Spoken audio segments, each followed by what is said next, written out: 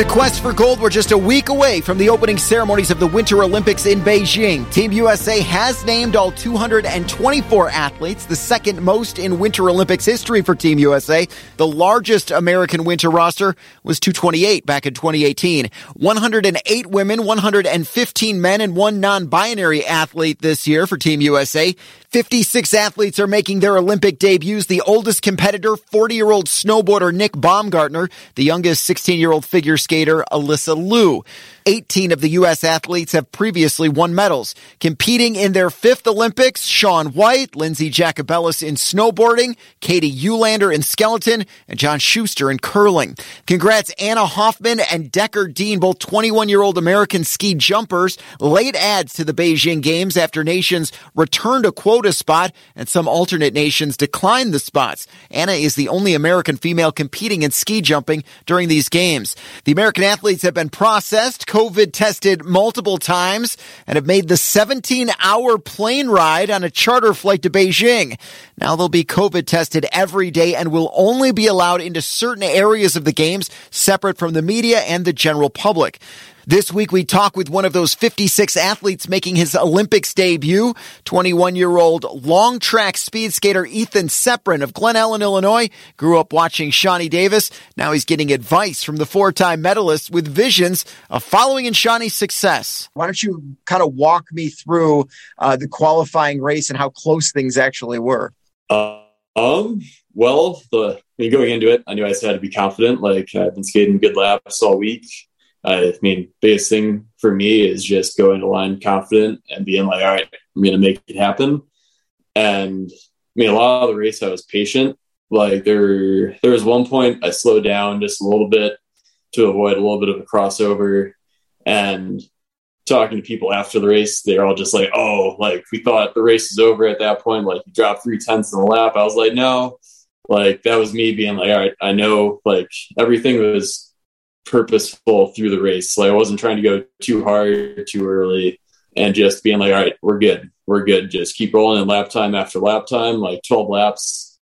There's a lot of time to really think, there's a lot of time to think like the race is over almost. You're just like, oh man, like this hurts, a lot of laps left. But that entire time I was like, no, we're good. Like keep building, just digging deeper and just being like, oh, this isn't too bad, and just keep it rolling towards the end. And the last 4 laps, I was debating whether like when's the right time to go. Is it like 6 laps to start bringing it down? Is it 4 or 5? Like couldn't leave it too late, couldn't make it too early, and then end up losing a second per lap for the last 2 laps. So 4 to go. I was like, all right, now's the time. Just started dropping down lap times a little bit versus like what the rest of the race was at. I was at like high 29s. And it was like 9.3, 9.4, 9.5, 9.6. So the last 4, I was just trying. I could see Casey. I was just like, just keep gaining on him. And it was about like 600 to go. You could kind of see like me starting to smile a little bit because. I was still half a second back, but I knew I was like, I've got a chance. And I was just happy to still be in the race at that point because, the 5K is a hard distance. The race can be over 2 laps in if you let yourself be done. And I knew I was still moving quick and just had to keep it going. And last straightaway, I was just like, oh man, like just make it to the line. Like make it on your 2 feet. If you don't, you tried. Like no doubt about that in my mind. It does sound like, at least during the race, you were thinking. I've talked to a lot of athletes who say, they just kind of go on autopilot. And I'm sure for some of the race, you're probably just trusting your body and trusting, the things and the repetitions you've done before. But it sounds like there was some strategy involved, and you were thinking during this race of the things you needed to do to complete it and finish where you did. Yeah, absolutely. There's a ton of strategy in the 5K. There's plenty of people that just go out praying that they can hold on and just hold on the last 3 laps. And just hope they don't die too hard. Me and my coach, actually, Casey Emery and I, we all train under the same coach. But me and him were just like, all right, like this whole entire year, we're just trying to have flat races, bring it down towards the end and not have like the last 2 laps die off. And, stay strong the entire way. Like technically, and just, it shows in the lap times there. There was never a slow lap time that I didn't do on purpose. Like, start off, first lap was slow, then bring it down, get into the groove. And you do kind of go on autopilot a little bit where you're just kind of like overthinking can definitely be a bit of a downfall because you're just like, all right, how many strokes am I doing? Is it this? Like, oh, I didn't do as many there. It's just, I just try to go off a feeling. If it's like, all right, I know this same exact feeling, like how I'm carving with the ice, how I felt coming out of that turn. Like if it feels right, then it probably is. And the entire time I was just like, all right, I know I can push this hard the entire way and then hopefully bring it down at the end. Some races you never know, you can feel great and then all of a sudden you don't have the gas at the end.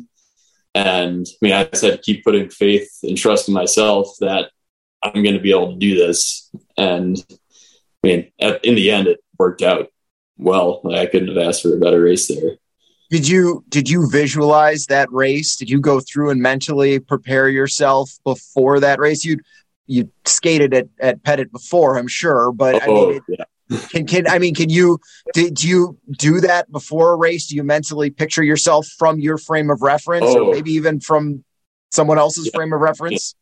Absolutely. One of my big things before a race is just lay down, cover my eyes, or try and get to a dark place. Not like dark place mentally, but like a physically dark place, and just do a bit of breath work and just picture the race for, I don't know, the millionth time. I can't tell you how many times I've pictured racing at Pettit Olympic trials the past 4 years, or even just like since I was a kid being like, oh, like this is it.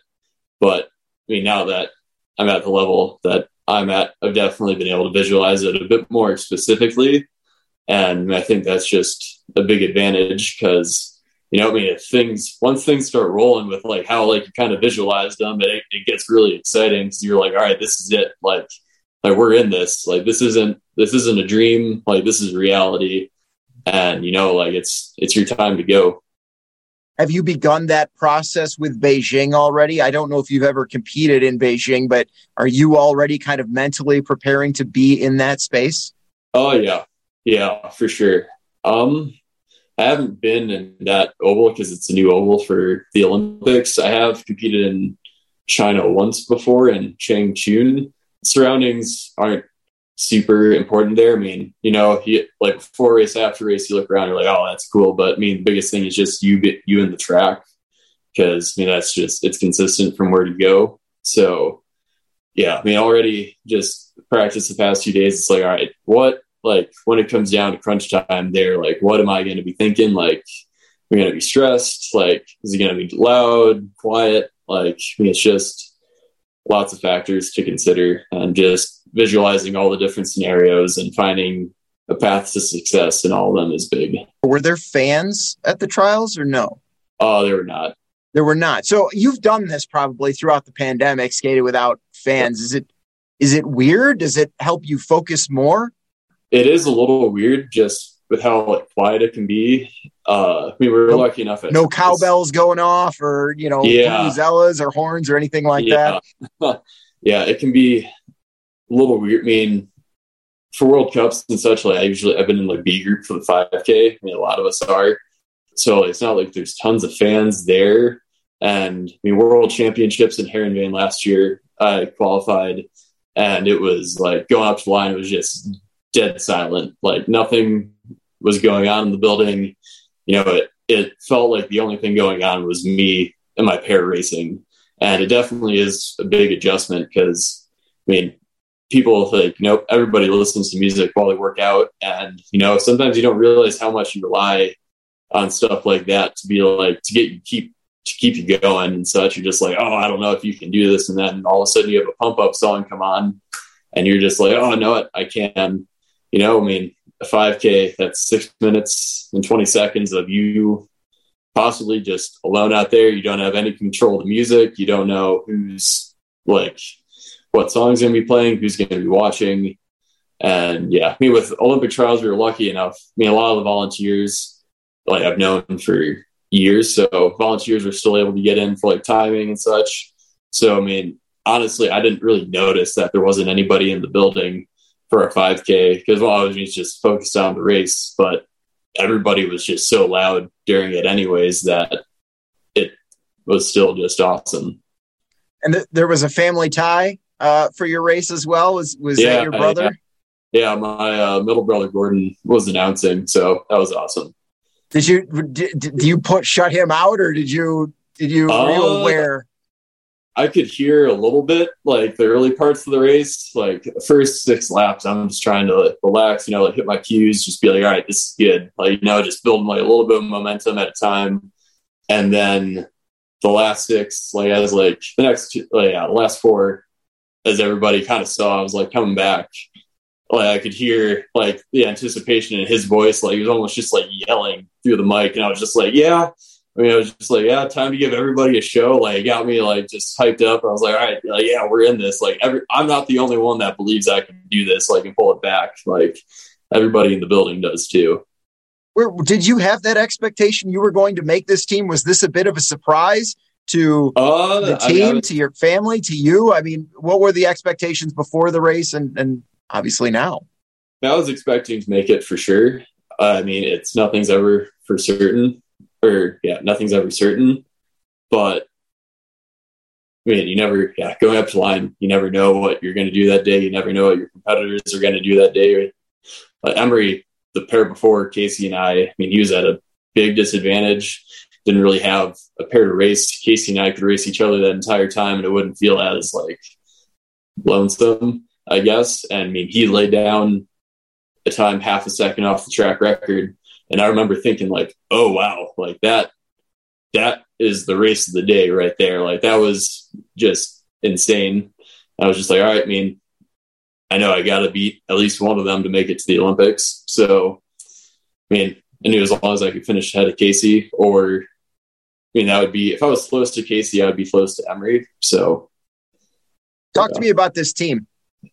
Start with the men's side, but I think we're the strongest team we've possibly ever had. And I mean, I don't know how many years, and I mean, we're just, especially like TP team, I mean, we're just a unit right now. Like we train together every day. I mean, we look out for each other, and I mean, I'm just excited to be able to race with these guys. I mean, at the end of the day, like, I mean, we were competitors at Olympic trials and such, but throughout it, I mean, we were still friends, teammates, and everything. Like, no bad blood at all, like we're all here because we all have the same dream, and I mean, we're all just trying to get it together. I think I read that one of your earliest memories was Shawnee Davis winning gold in Vancouver. You were physically there? You were at that event? No. Okay. So I've been watching back from home, but I mean, I've known Shawnee since I was a baby, and I mean, Torino and 2010, I mean, I'm always just been his biggest fan. And it's just awesome to know him. I mean, he's still around, like, just great relationship with him. And it's just awesome to see him giving back to the community and still like being like, oh, hey, like, how you doing? And just, I mean, looking out for people.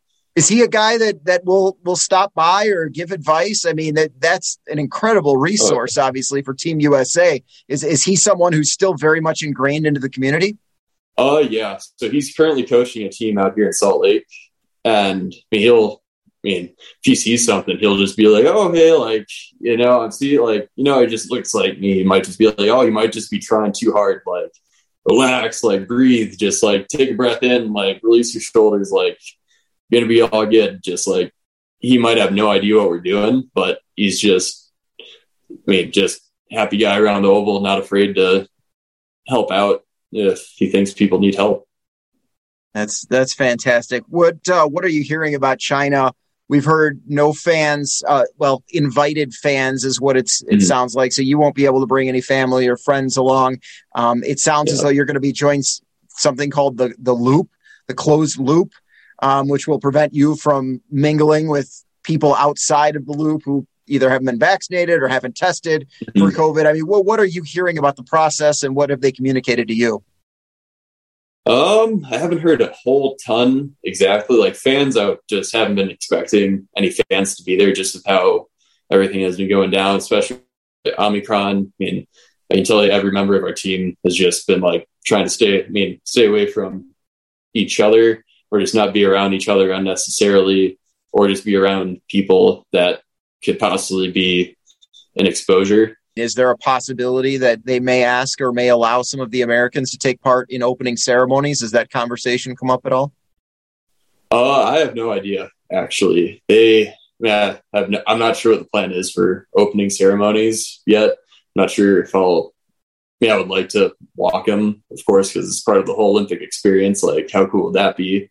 But, with just events like 5Ks Day 2, team pursuits, beginning of the second week or such. So, we're just, it's got to consider things. It's possible COVID risks. Like, people could test negative going in maybe and somehow randomly just get it in the village. Like, some precaution, like no precaution, it might be too much at this point.